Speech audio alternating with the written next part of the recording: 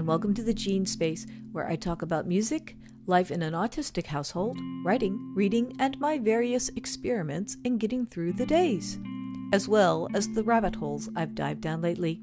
I'm so glad you're listening today. The following is an appreciation of the composer Peter Schickele, whose wit and talent have helped make the world a better and more bearable place.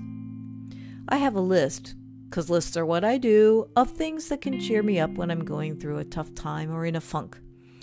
Sometimes it's for no reason whatsoever, but when I wake up with the flu, or the sun is setting too early, or the roof needs replacing, or the words stay hidden in my brain, that list helps, and Schickele is near the top of it.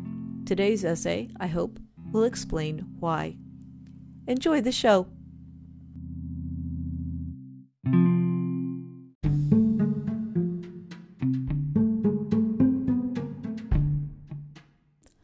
I was 17, spending an evening listening to records at my best friend Erica's house, as one did back then.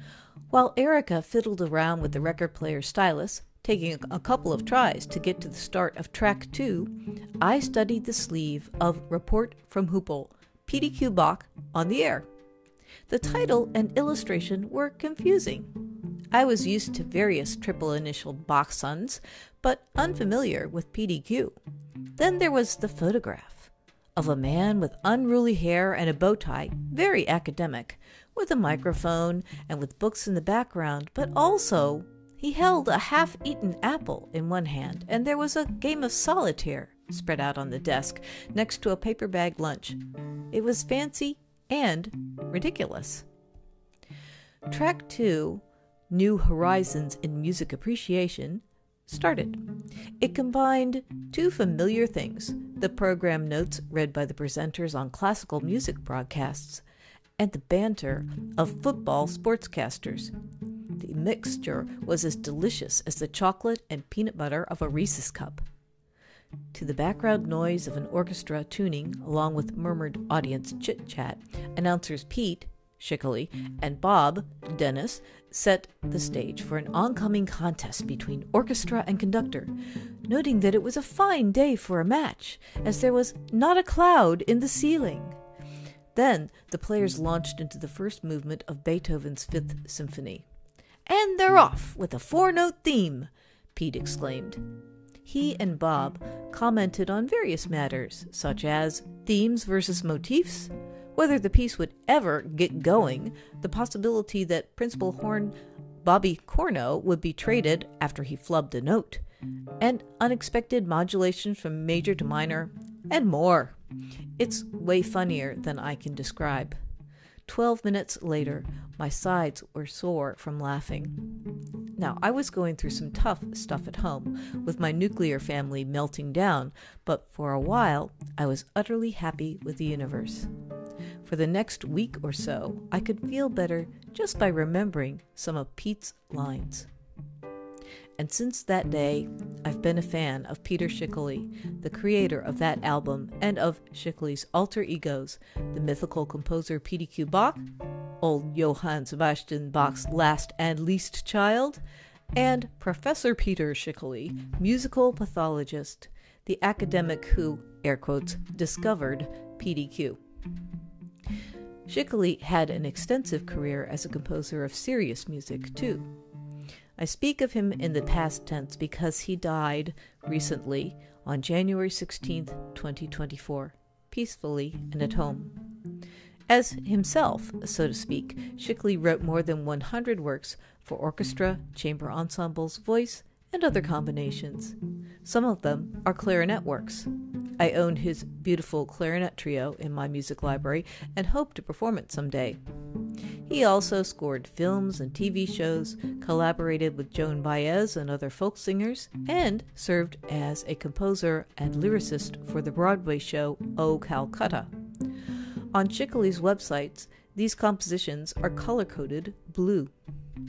I love the character of Professor Pete, whose compositions on the website are color-coded orange.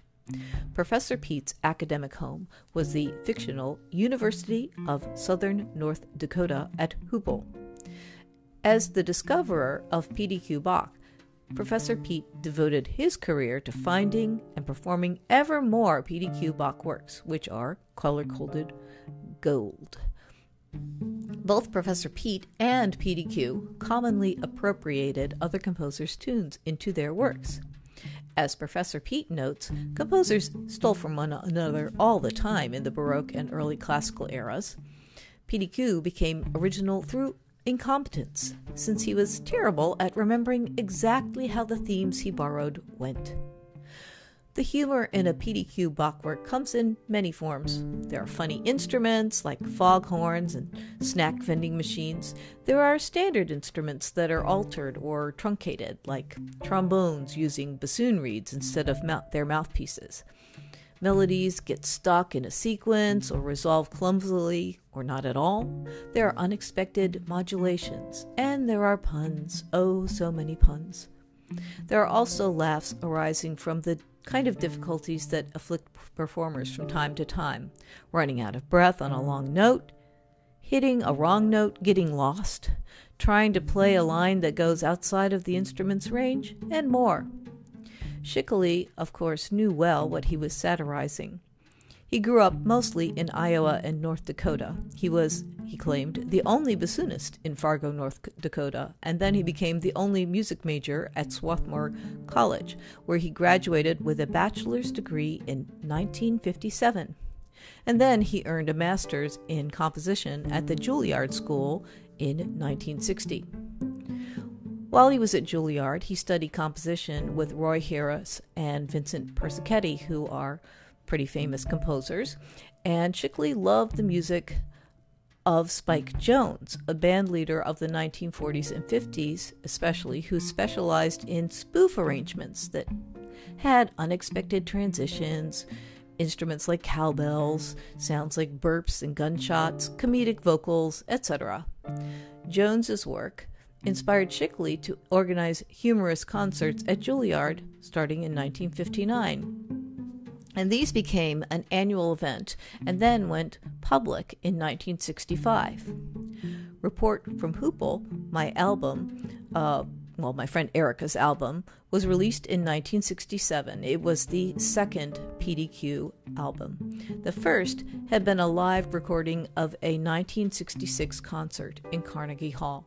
Now, many more albums followed these two, as well as a book, The Definitive Biography of PDQ Bach, of which I own 2 copies and which I've read many times, each time getting a few more of the jokes. Most importantly, there were many, many live concerts to come. I have personally attended 3 PDQ Bach concerts, each one hosted by Professor Pete himself. The professor was always late enough to have to enter with the aid of a rope swinging from the first balcony down to the stage, and things went uphill from there.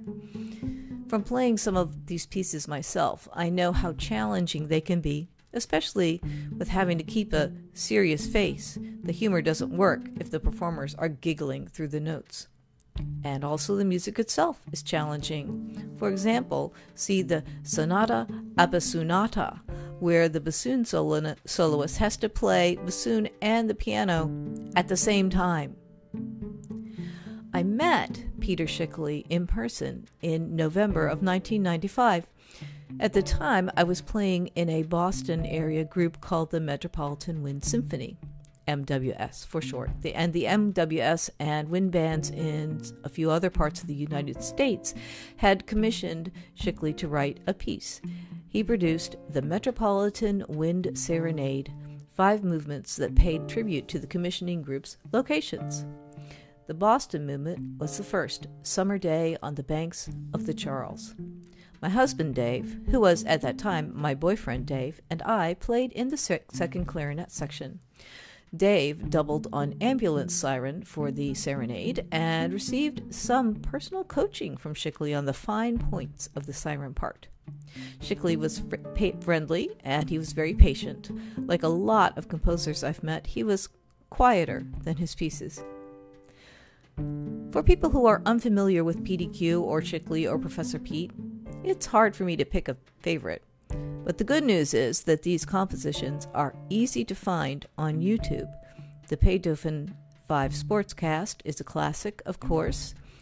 One PDQ piece that I come back to always with delight is Oedipus Tex, which is a version of the Oedipus myth that features a Western twist.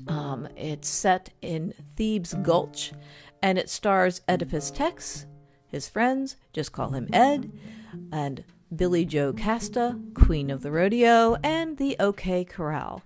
And it's really well worth checking out. Although there were other trends at play, Shickley and PDQ came along at a time when classical music was due for a bit of deflating. The music itself is fine, glorious, sublime, but it was definitely time to rethink the condensation and gatekeeping that world could have. Adding fun helps, sells tickets even. And sometimes a listener will chance on another sublimity, that rib-straining, universe-cleansing laughter that fixes everything for a little while.